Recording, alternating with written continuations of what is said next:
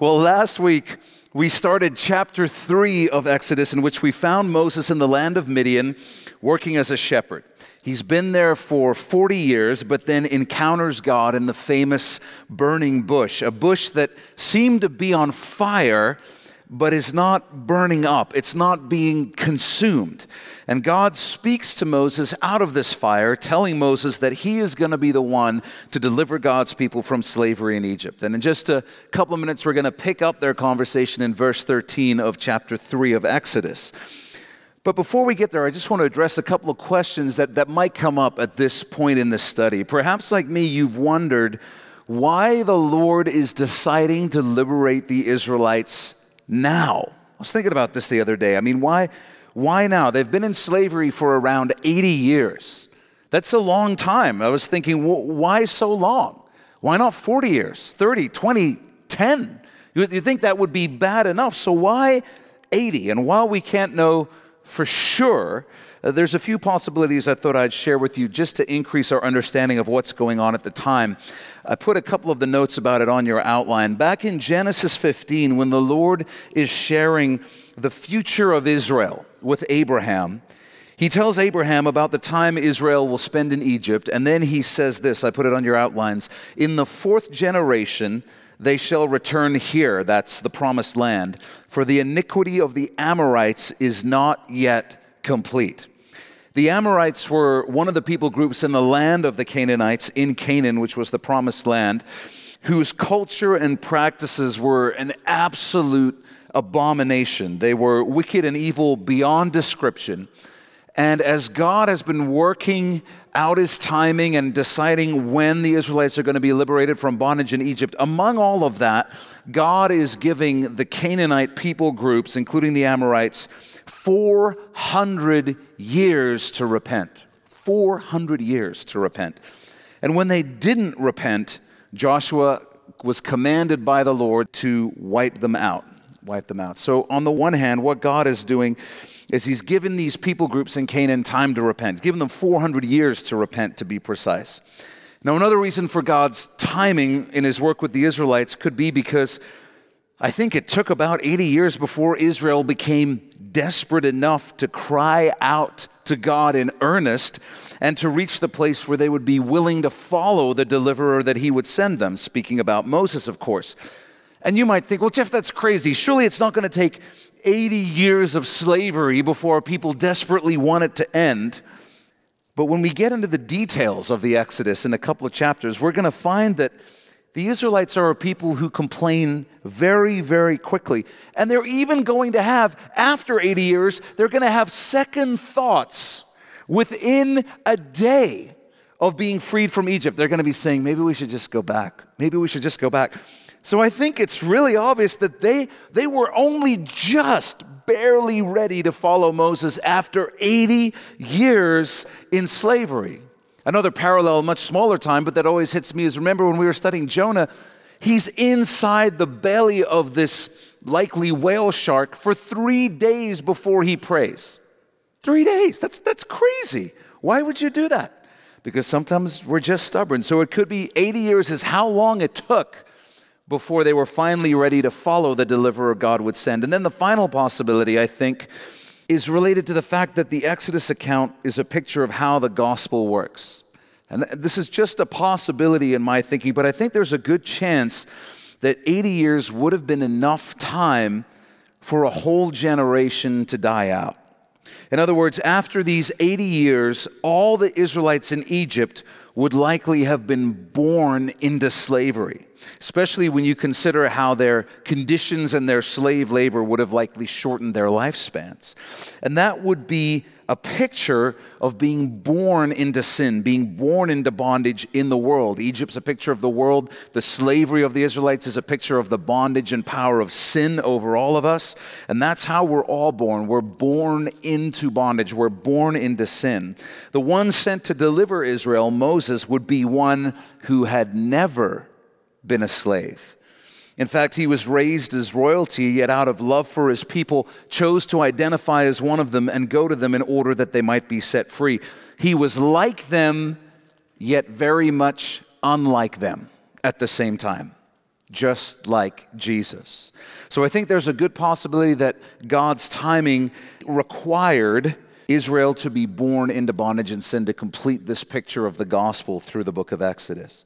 I think those are all possible explanations why God waited 80 years, but you can consider those as well and come to your own conclusions. And then just a quick note about time periods. Now you might be confused because perhaps you've always heard that Israel was in slavery for 400 years or 430 years in Egypt. But that's not actually what those verses in the Bible say. Those verses are related to how long Israel was out of the promised land. They were in Egypt for at least 4 centuries, but they were only enslaved in Egypt for around 80 years. And if you want to dig into the issue of exactly how long the Israelites were in Egypt, I put a link on your outline that you can go check out in your own time, in your own studies from Answers in Genesis, which is just a really good resource that's going to clear it up. But I didn't want to take the 20 minutes to nerd out in this message right now. The Moses that we're about to talk about today, the Moses that fled Egypt 40 years ago, those 2 men, the one from 40 years ago and the one who's been in Midian for 40 years, are very, very different people. 40 years ago, Moses had killed an Egyptian because he was so gung-ho, he was so confident that he could lead the Israelites to freedom. Stephen in Acts chapter 7 told us that Moses just assumed that the Israelites would welcome him as their deliverer. So what happened over the past 40 years to that Moses? Where'd he go? Well, it's the same thing that happens to you and I over time, if we're even remotely honest with ourselves. Over time, we get to see and understand more about who we really are and who the Lord really is. And our view of ourselves decreases and our view of the Lord increases. When we're young and serving the Lord, we're frustrated that we're not doing greater things for God. We're frustrated that He's not entrusting us with greater ministry tasks. And then when we get older and we've been serving the Lord for a while, we're amazed that the Lord does anything through us, right? And that's because time has a way of revealing my issues and my brokenness and my sinfulness.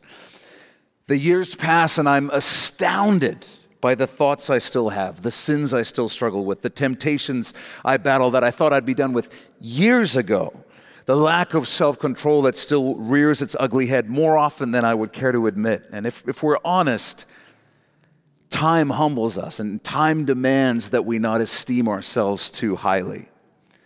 But on the flip side, time also has a way of revealing the faithfulness of God, the kindness of God, the goodness of God. And as the years pass, I'm astounded by the grace of God in my life. His grace is so much greater than I realized. It's so much bigger. And His love is constant, we learn, in a way made all the more glorious in light of the inconsistency of my own devotion. Time exalts the Lord and demands that we esteem Him above all else. In other words, time teaches us that we're worse than we thought we were, but that the Lord is far more wonderful than we ever imagined He was when we were younger. And those realizations, if you've had them, are not depressing. They're liberating and they're a blessing because they cause me not to hope in myself, not to look to myself, but to rather hope in the Lord. It makes me so grateful for the love and the grace of God. And I don't think there's a feeling in the world that I want more of than the feeling of simply being loved by the Lord. So would you write this down? Time exposes our brokenness and God's goodness. Time exposes our brokenness and God's goodness. Over the past 40 years in Midian, working as a shepherd, Moses had come to realize the truth that he was actually pretty useless. God didn't need him, and there's nothing he could do on his own to save the Israelites. And now that he has an accurate view of himself, now Moses is ready to actually become useful to the Lord.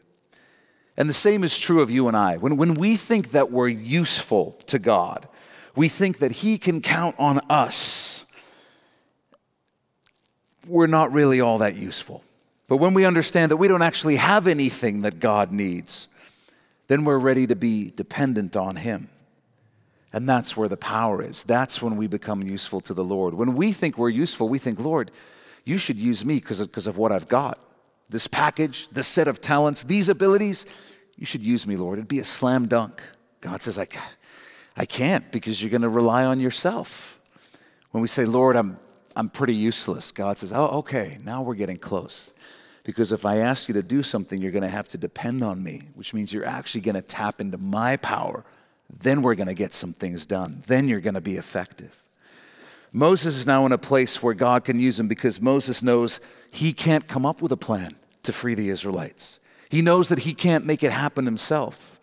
The Apostle Paul wrote about this to the Corinthian church. It's on your outlines. And he said, "For you see your calling, brethren, that not many wise according to the flesh, not many mighty, not many noble are called. But God has chosen the foolish things of the world to put to shame the wise. And God has chosen the weak things of the world to put to shame the things which are mighty. And the base things of the world and the things which are despised God has chosen, and the things which are not, to bring to nothing the things that are, that no flesh should glory in his presence." God loves to use the foolish things of the world. That's why I'm standing here preaching to you today. And he does that. That's way too loud, Dad. You shouldn't have laughed that loud. And he does that because God gets all the glory in that situation. It's clear that he is the power behind the person. So make a note of this. The more we recognize our need for God's power, the more of God's power we will have. The more we recognize our need for God's power, the more of God's power we will have. It's when we don't think we need him that we end up being powerless. The more we depend on him, the more power we have. It's the exact opposite of how the world works.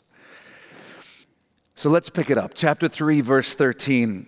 It says, "Then Moses said to God," we're picking up their conversation with the burning bush.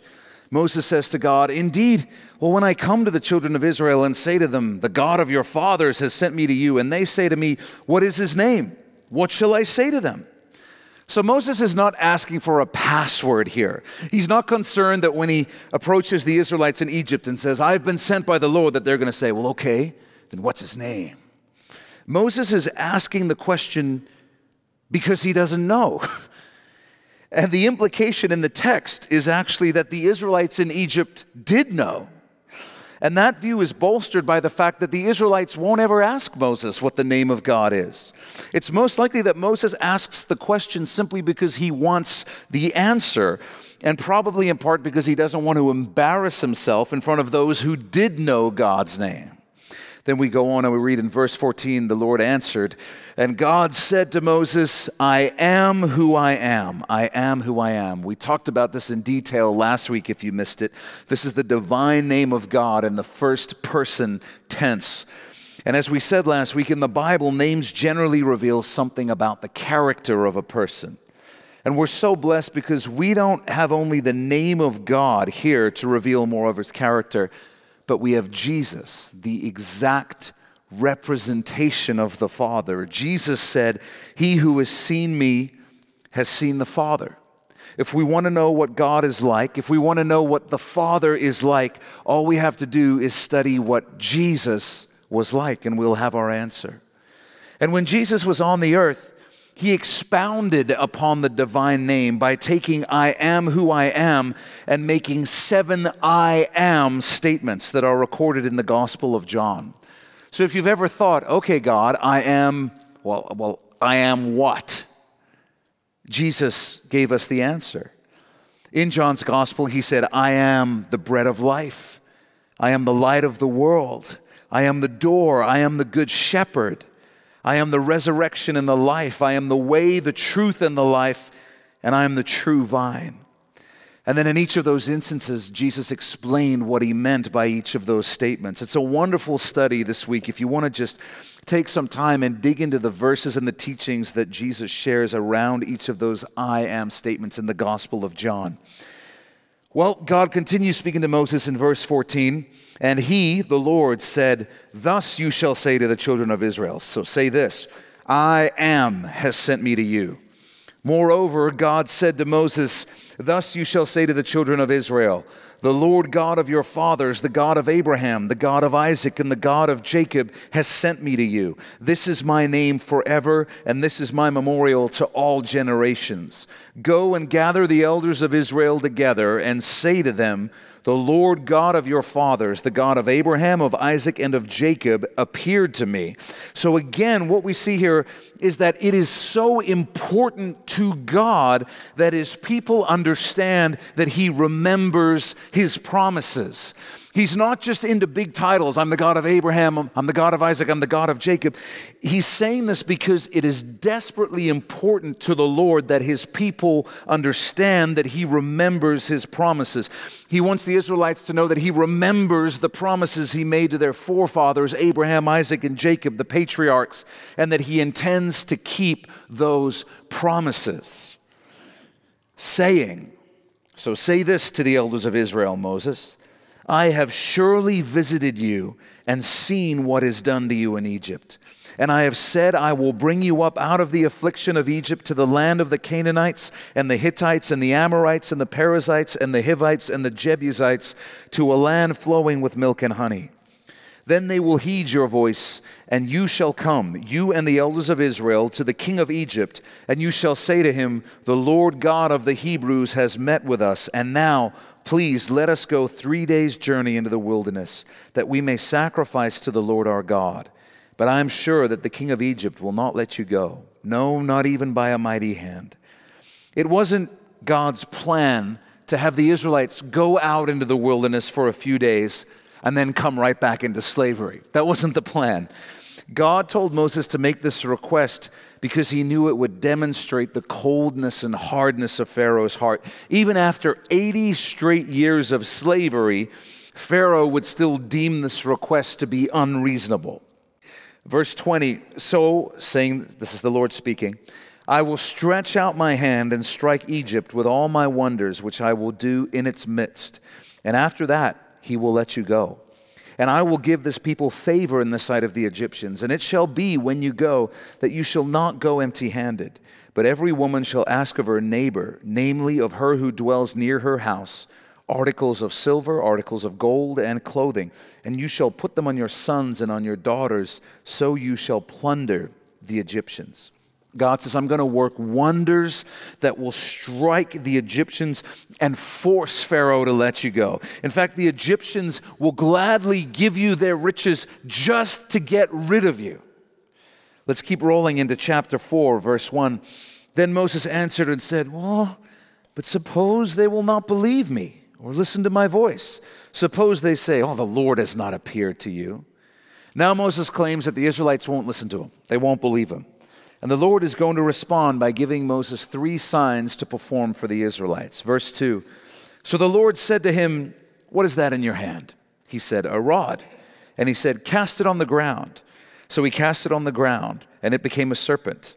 And I love this. And Moses fled from it. You just picture the scene in your head. Throw it on the ground. Okay, and it becomes a snake. Ah! That's exactly what happens. Moses runs away. I think the Lord was kind of enjoying this, because then the Lord said to Moses, well, reach out your hand and take it by the tail. Moses just ran from the snake, and now God says, pick it up and take it by the tail. And he reached out his hand and caught it, and it became a rod in his hand, that they may believe that the Lord God of their fathers, the God of Abraham, the God of Isaac, and the God of Jacob has appeared to you. Furthermore, the Lord said to him, now put your hand in your bosom. So that's just put it into your coat, like Napoleon style. And he put his hand in his bosom, and when he took it out, behold, his hand was leprous like snow. And he said, put your hand in your bosom again. So he put his hand in his bosom again and drew it out of his bosom, and behold, it was restored like his other flesh. Now, the original Hebrew word there is almost certainly mistranslated to refer to leprosy, or Hansen's disease as it's known today.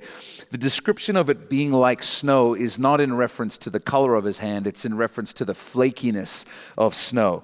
So the idea is that Moses' hand became encrusted, essentially, with some sort of flaky skin disease, which was known, widespread in Egypt at the time, and was terminal. It was incurable, and it was viewed as a divine punishment. So the implication of Moses being able to do this would be that Moses had been imbued with power by God, the power to assign divine punishment, and the power to remove divine punishment at will. This would have been a big deal. And here's what I love about this. Moses feels like he's not equipped for the task, and the Lord addresses Moses' concerns by basically saying, I'm with you. That's all you need. Well, what about tangible resources? And God's like, I'll use the stick in your hand and your hand. That's all I need. That's all I need. Let's go get this thing done. Listen, if God is with you and you're walking in agreement with Him, here's what you learn from this. You already have everything you need to accomplish the tasks that God has called you to, no matter how overwhelming they might seem. God has given you what you need to excel in your job. God has given you what you need to be a witness for Him, to raise your kids, to be the husband or wife your spouse needs, to walk faithfully and fulfillingly through your singleness. Whatever it is that God has called you to do, He's given you what you need to do it. But we only understand that when we begin to rely on God's power. Because what we have is not extraordinary. Moses had a rod and a hand. These are not extraordinary items. It's God's power that made them extraordinary. So would you write this down? God's power can work miracles in the ordinary. God's power can work miracles in the ordinary. You might look and say, I don't have enough. But listen, if God is in it, it's more than enough. If God is in it, it's more than enough. Then verse 8, the Lord says, Then it will be, if they do not believe you, nor heed the message of the first sign, that they may believe the message of the latter sign. And it shall be, if they do not believe even these two signs, or listen to your voice, so if they're not convinced by the first two signs for some reason, God guarantees that they're going to be convinced by the third sign, because this third sign is going to be an undeniable act of God. Undeniable act of God. He says that you shall take water from the river, that would be the Nile, and pour it on the dry land. The water which you take from the river will become blood on the dry land. So it's going to be water in whatever vessel you use to take it out the river. Water as you pour it over, as soon as it hits the ground, it's going to turn to blood. This would be huge because this is the Nile we're talking about. This is the lifeblood of Egypt. And when this goes down, this event, when Moses gives this sign to the Israelites, it's going to mark the transition to where God begins to take over and God begins to enter this confrontation. And the showdown is going to shift very quickly from Moses versus Pharaoh to God versus Pharaoh. And that's going to be significant because in Egyptian religious thinking, Pharaoh was a god. He was the physical incarnation of the god Horus, the son of Ra. And then when he died, his son would take over that mantle, and his son would become the physical incarnation of Horus, and so forth. So when we reach this point of the story, things truly become a contest between the God of the Israelites and the gods of Egypt. And that's part of the reason that Pharaoh's going to be so stubborn. In his eyes, in the eyes of the Egyptians, he's a god.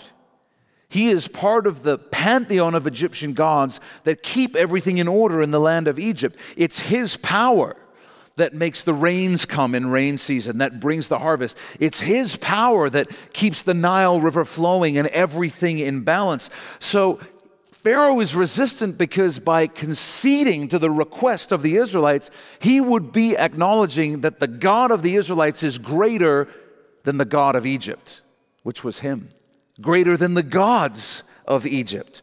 And this is why he fights so hard to hold on to it. He doesn't want to give up that mantle without a fight.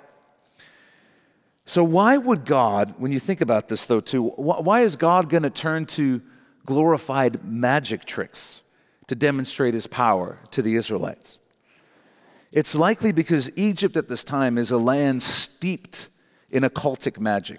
Steeped in occultic magic. We're going to see that when Moses goes to confront Pharaoh, that there are magicians using occultic power to do real magic. They're not card tricks, they're not sleight of hand, they're real demonically empowered magic. And so the source of this magic that permeated the land of Egypt was believed to be the gods of Egypt. And their whole thinking in Egypt was Egypt is prosperous. Egypt is the greatest nation on earth because the gods have favored Egypt. The gods bless Egypt. And by one-upping the magicians of Egypt God was making a statement again about his power being greater than the power of the gods of Egypt. And this would have been especially apparent because Moses is not a magician. It's not like God says, do these things, and Moses is like, that's great, because I loved magic as a kid. I had a kit when I was in the palace and everything, and this is a chance, Lord, you're using the gifts that you've given me. He doesn't know anything about being a magician, so he would have had no ceremony, no showmanship. All Moses can do is just follow the instructions that God gave him to the letter. He wouldn't have performed any rituals. He wouldn't have chanted any incantations or employed any occultic techniques. All he can do is like, how do we know that you're sent from God? That's it. That's all he does. We're going to find that sometimes when Moses follows God's instructions, Moses doesn't even know exactly what's going to happen. God just says, hey, when they ask you for another sign, do this. Moses can do that, and sometimes stuff happens, and he's like, holy smokes, that is amazing, because he didn't even know that was going to happen. We're going to see that. There's a supernatural showdown that's going to begin to unfold here between the God of the Hebrews, the living almighty God, and the gods of Egypt. Verse 10, then Moses said to the Lord, oh, my Lord, I am not eloquent, neither before nor since you have spoken to your servant, but I'm slow of speech and slow of tongue. According to the original Hebrew, Moses is claiming that he cannot speak well, and that's all we know. I just want to let you know that. Some will say that he had a stuttering issue or a lisp. Side note, how incredibly cruel is the word lisp when you think about it, right? Some of you got that, okay. But all those types of suggestions are just speculation. They're speculation. All the text tells us is that Moses is claiming to not be good at speaking. And I got to tell you, I, for one, am highly skeptical of Moses' claim. Because in Acts 7:23, Stephen the Apostle tells us, it's on your outlines, Moses was learned in all the wisdom of the Egyptians and was what? Mighty in words and deeds. So what Stephen is saying is that during the first 40 years of his life, when he was in Egypt, Moses had grown into a great public speaker, quote, mighty in words. And yet here in Exodus 4:10, we find Moses claiming to be not eloquent, slow of speech, and slow of tongue. Was Stephen mistaken? I don't think so. I personally think Moses is being less than honest with God at this moment, and we're going to find out why I hold that view before we get to the end of today's study. So just hold on to that thought. Verse 11, so the Lord said to him, who has made man's mouth? Or who makes the mute, the deaf, the seeing, or the blind? Have not I, the Lord? Now therefore go, and then underline this, I will be with your mouth and teach you what you shall say. Again, as he did in chapter 3, God doesn't try to boost Moses' self-esteem by saying, oh, that's not true, Moses. I've heard some of your speeches. They were super good. You're a great public speaker. You just gotta believe in yourself. God doesn't try to boost his self-esteem. The Lord reassures Moses by telling him, listen, I make every man from nothing. I decide who gets to be good at public speaking. And so if I say I'll be with your mouth, that's all you need to know. That's how God reassures him. When we're overwhelmed by our inadequacies, God does not seek to reassure us by telling us how wonderful we are.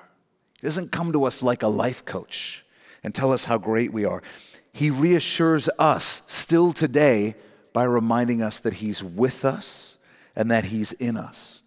Our confidence and our hope is not meant to be rooted in ourselves, but in the greatness of the God who is with us. The fact that the same power that raised Jesus from the dead lives in us. The Christian doesn't have self-esteem, the Christian has God-esteem. In other words, the confidence of the Christian is rooted in God, not in self. That's a very big difference between why the Christian is confident versus why the non-believer is confident. Non-believer is delusional enough to be confident in themselves. We suffer from no such delusion. We had to give that up in order to receive the gospel. And I think this is a wonderful word for us as it relates to evangelism, sharing the gospel with people. We know that God wants us to do it. We know that the Holy Spirit will even prompt us to talk to people, but so often we dismiss or we ignore those promptings because we think, oh, I don't know what to say. I'm not going to be able to answer their questions. They won't even listen to me. You know, Jesus' disciples had the same concerns when he told them that they would soon testify and be his witnesses in front of hostile courts and judges and mobs. And here's what Jesus told them to assuage their fears. He didn't say, you guys don't need to worry, you're all great public speakers. You've been through my course, you're going to do fine. He doesn't say that. He said, I think I put it on your outlines, he said, but when they deliver you up, do not worry about how or what you should speak, for it will be given to you in that hour what you should speak. For it is not you who speak, but the Spirit of your Father who speaks in you. And if you want to experience the power of God, I really mean this. If you're just thinking, man, it's just been so long since I had that feeling that God was working through me, God was moving through me, that just electric sensation of being used by the Lord. If you want to experience the power of God, then step out in faith when His Spirit prompts you to talk to someone or ask them a question or share the gospel. Step out in faith and you'll be amazed how the Lord will work through you. You'll be amazed at the experience that you will have as you realize that God is keeping His promise and He's telling you what to say in that moment. And I'm not saying that if you do that every time they'll be like, oh my goodness, truly the Lord is in this place. Let me repent. Let me go get my household so they can be saved too. And you're thinking, wow, this is incredible. One minute I was just talking to them about essential oils and then here we are. This is unbelievable. That doesn't mean that that's going to happen. It means that you're going to have that awareness that God is speaking through you, and for that time you were right in the center of the will of God. That's the feeling that you're going to get to have. When we say, Lord, I'm not good at talking, I believe that today the Lord's response is still, who's made man's mouth? Or who makes the mute, the deaf, the seeing, or the blind? Have not I, the Lord? Now therefore go, I will be with your mouth and teach you what you shall say. And if you get nervous speaking to people when the Spirit prompts you to do that, you might want to memorize that verse and you can pray it. You can stand on that promise right before you go and speak to them in obedience. But that's not a good enough answer for Moses. Moses doesn't say, amen, amen, I'm with you. He doesn't do that. Verse 13, but he, Moses, said, oh, my Lord, please send by the hand of whomever else you may send. So let's get down to the bottom of the issue right here. After Moses shared his apprehensions, God assured Moses that He would be with him. He even gave Moses 3 signs to perform that would prove to everyone that God was with him. The staff turning into a serpent, the hand becoming leprous, and the water turning to blood. But now Moses is finally honest and just blurts out the truth behind all of these concerns and questions. The truth is, I just don't want to do it. I just don't want to do it. Send someone else. Literally anyone else, Lord. I don't want to do it. I don't want to go. And that tells us what's really been going on the whole time. The issue isn't a speech impediment. The issue is that he just doesn't want to do it. He just doesn't want to do it. So write this down and we'll talk about it a bit more. Moses was not being humble. He was being defiant and faithless. He's not being humble. He's being defiant and faithless. And really tune in here, because one of the great traps for Christians is false humility. If I just walk around talking about how much I suck all the time, then that's a real state of humility. That's not what real humility is. So check out what happened with Moses. In chapter 3, he said, who am I? In other words, I'm nobody. I'm not qualified. Then he said, I don't even know your name, God. I don't have enough information. Then in chapter 4, he said, well, the Israelites won't believe me when I tell them you came and met with me. They won't listen to me. Then he said, well, I'm not a good speaker. I'm not good with words. And then finally Moses said, well, I just don't want to do it. Literally, send anyone else. Send whoever else you want, just not me. Now, it's good to have a humble view of oneself. That's a good thing. But when God calls us to do something, to step out in faith, we do it because we trust in Him and His power. But Moses isn't doing that. He's being defiant and faithless because, get this is the big key. He doesn't believe that God's power can overcome his personal inadequacies. He does not believe that God's power can overcome his personal inadequacies. And when we refuse to believe the promises of God, we're doing the same thing. We're being defiant and faithless when we refuse to believe that God can keep His promises in our lives. Whether we realize it or not, we're claiming that our inadequacies are greater than God's power. And they're not. And I believe that when we choose to hold on to that false belief, it's offensive to God. It's offensive to Him. It's not just wrong, it's offensive, which is why we read this in verse 14. So the anger of the Lord was kindled against Moses. Catch that. It says so. That means it's directly connected to the thing that just happened. What just happened? Moses said, send someone else. And what does the Bible tell us about the anger of the Lord? It says the Lord is what to anger? Slow to anger. It takes a lot to frustrate Him. But here we see the Lord angry with Moses, because no matter how much the Lord assures Moses that He will be with him, Moses still says, that's not enough. I don't want to do this. It's not good enough. I'll be with you. I'm God. Still, send someone else. So write this down. This is huge. God expects us to believe that His power is greater than our circumstances and inadequacies. God expects us to believe that His power is greater than our circumstances and inadequacies. God does not expect that when it comes to those who claim to be His children, that He's going to have to spend immense amounts of energy and effort convincing us that His power is greater than our circumstances or inadequacies. He expects that we will just believe that because we've put our trust in Him as our Savior. So surely, logically, we understand by now that His power is greater than our circumstances. He saved us from death. He got us past that circumstance. So He expects us to believe that He can get us past all the other ones. I don't think God can do that in my life. I just got too many issues. Well, stop focusing on yourself and start focusing on God. I don't think God can do that in my situation. Things are just too far gone. They're just too messed up. Stop focusing on your circumstances and start focusing on God. We keep reading. And He, the Lord, said, is not Aaron the Levite your brother? Well, I know he can speak well. And look, he is also coming out to meet you. And when he sees you, he will be glad in his heart. Now you shall speak to him and put the words in his mouth. And I will be with your mouth and with his mouth, and I will teach you what you shall do. So he shall be your spokesman to the people, and he himself shall be as a mouth for you, and you shall be to him as God. And you shall take this rod in your hand with which you shall do the signs. See, what's happening here, you got to understand, is God is indulging Moses. He's being undeservedly gracious to Moses by saying, oh, you don't want to speak? You don't want to do this? You're scared? Okay. I'll send your brother Aaron with you. In fact, I've already called Aaron. He's on his way to meet you, and I've made his heart inclined to help you. He's going to be happy when he sees you. He's going to be excited about doing this with you. Now, throughout the Old Testament, God works through individuals. If you want to know what political system God is into, He's into monarchies. He's the King of Kings. He's into a single leader. That's the way that God works, especially through the Old Testament.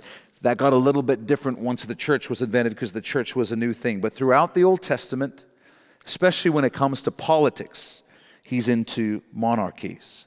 So He worked through individuals. He works through Abraham, Isaac, Jacob, Joseph, David, Solomon, and on the list goes, the judges, etc. And this is no exception. Moses is God's guy. Moses is the singular leader that God has chosen for this work of deliverance. Aaron is not Robin to Moses' Batman. God says, I'm going to speak to you, Moses, and then you can tell Aaron what I told you. So just as I spoke to you, you will speak to Aaron. That's what God is saying when He says to Moses, you shall be to Aaron as God. That's what He means. While Moses is the leader in God's eyes, Moses and Aaron are going to quickly become co-leaders in the eyes of the people. And much later on, we're going to find this leads to some catastrophic problems involving a golden calf. That's all going to be Aaron's fault. And here's the lesson. Whenever God makes a concession for you, Whenever you're like, I don't want to do it, I don't want to do it, I don't want to do it, I don't want to do it. And God says, okay, go ahead if that's what you really want. Or you say, well, I really want to do it. I know you've told me not to do it, Lord, but I really want to do it. I really want to do it. I want to do it. And God's like, okay, go ahead, do it. Whenever you think you got God to make a concession for you, you will learn sooner or later, if you're paying attention, that whatever that concession is that He's made for you, it's a step down from what His plan was for you. His plan is always better. There has never been, and there will never be, a situation in your life or my life where our plan was better than God's plan. That's never going to happen. We're never going to get to the end and be like, see, Lord, I told you my plan was better. That's never, ever going to happen. So just keep that in mind when you're bugging God and you don't want to do things His way. And be concerned when God says, okay, go ahead. Because that's code for you're about to learn a lesson. It's not going to be a good thing. It's like, go ahead, touch the hot stove, kid. Oh, I can't believe I'm getting away with this. Now, without getting sidetracked, you students of the Bible are going to be interested in just a couple of quick things here that I need to mention. This is where the Aaronic priesthood, the priesthood of Aaron, originates, the priesthood of the Levites. Moses and Aaron are both from the tribe of Levi. And it happens as the result of this concession that God makes to Moses. So understand this, the Aaronic priesthood is not the original design or intent of the Lord. Up to this point in history, the political leader and the high priest, essentially, those two roles have been held by the same person. Whether they were official or not, they were functionally held by the same person. Abraham was both. Isaac was both. Jacob was both. Joseph was both. Moses was intended to serve in both roles, as the political leader of the nation and as the high priest of the nation. However, because of this concession, the roles get split. Moses becomes the political leader, while Aaron becomes the high priest. And this establishes a new norm in the nation of Israel that continues through the Old Testament, where the high priest and the political leader can never be the same person. The priesthood and the royal line are kept separate for the rest of the Old Testament. They're split. And it's going to stay that way. It stays that way until Jesus comes, the one who's going to be both. Now, He obviously hasn't fulfilled both roles entirely. In His first coming, He was coming as the high priest. When He comes again with His church to rule for the millennium, that's going to be His kingship. That's going to be the political leadership aspect taken care of. But all this is why the book of Hebrews does not describe Jesus as a high priest in the order of Aaron. If you've read Hebrews, you'll know that it says Jesus came as a high priest in the order of Melchizedek. That's right, Melchizedek. And if you recall our Genesis study, you'll recall that Melchizedek was both the high priest and the king of Salem, Jerusalem. Salem becomes Jerusalem. And when we studied his interactions with Abraham, we learned that Melchizedek was a Christophany, an Old Testament appearance of Jesus in the flesh. And if you're not tracking with me, go listen to our message online on Genesis 14. So all that, just to let you know, you students of the Bible, that this is where the political side of leadership and the priesthood are split in Israel. And again, just to let you know, the Levitical Aaronic priesthood, not God's original plan or design. It's the result of this concession. God's original design is a high priest in the order of Melchizedek, who's both a high priest and a political leader. Jesus comes as both, like Melchizedek. Aaron and Moses only split here because God makes a concession for Moses, and it doesn't make things better. So we'll wrap up with this. If you don't feel equipped for a task that God has called you to in your life right now, I would encourage you to take some time in this coming time of prayer and worship we're going to have, and just in faith, thank God that He's given you everything you need. If you feel overwhelmed relationally, maritally, parentally, at your place of work, at your place of school, whatever it is, would you take some time and just thank God that He's given you everything you need? You might look in your hand and say, I don't have anything to work with here. You have no idea what God can do simply with what's in your hands. It's not that you need more or that you need something else. You need God to breathe His power into what you already have, because He's given you everything you need. And then thank Him that your hope is not in who you are. It's not in what you have, but it's in the fact that He's with you. He's with you and He's going to make everything you have everything you need. Remember to not be afraid of stepping out in faith and starting a conversation, sharing the gospel. Claim that promise of God that He will give you the words to say. And if you want to feel your faith come to life, do that the next time the Holy Spirit prompts you. Step out in faith and tell someone about the Lord. And then finally, just remember that God expects us to believe that His power is greater than our circumstances and inadequacies. He expects that from His people, those who consider themselves to be His children. And when we refuse to agree with God, we're not being humble, we're being defiant. When we say, I can't, when God says we can, we're not being humble. We're being defiant. We're disagreeing with God. And if we need to repent today for not believing the promises of God, let's do that. And then let's thank Him for being perfectly faithful. Let's ask Him to fill us with faith so that we can honor Him with the faith that He deserves. And so with that, let's pray. Would you bow your head and close your eyes? Father, thank you so much for the clarity that your word gives, for the example that your word gives. And thank you that this mighty man of God that we're reading about, Moses, thank you that he starts out this journey making a catastrophic mistake.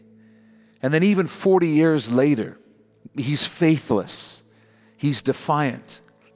But Lord, you look past all of that and you see what you created him to be and what you put in him. And so, Father, I thank you that you know us better than we know ourselves. And you look past all our inadequacies. You look past all our stubbornness, all our defiance, all the times we lack the faith that we should have. And you look at what you put in us, and you know what you created us to be. And you call us to trust you and to step into that. And so, Father, this evening, we just repent for any times we've not believed the promises that you've given us. Any time that we've chosen to disagree with you or hold under the belief that we're somehow the exception to your promises, Lord, we know that we are not.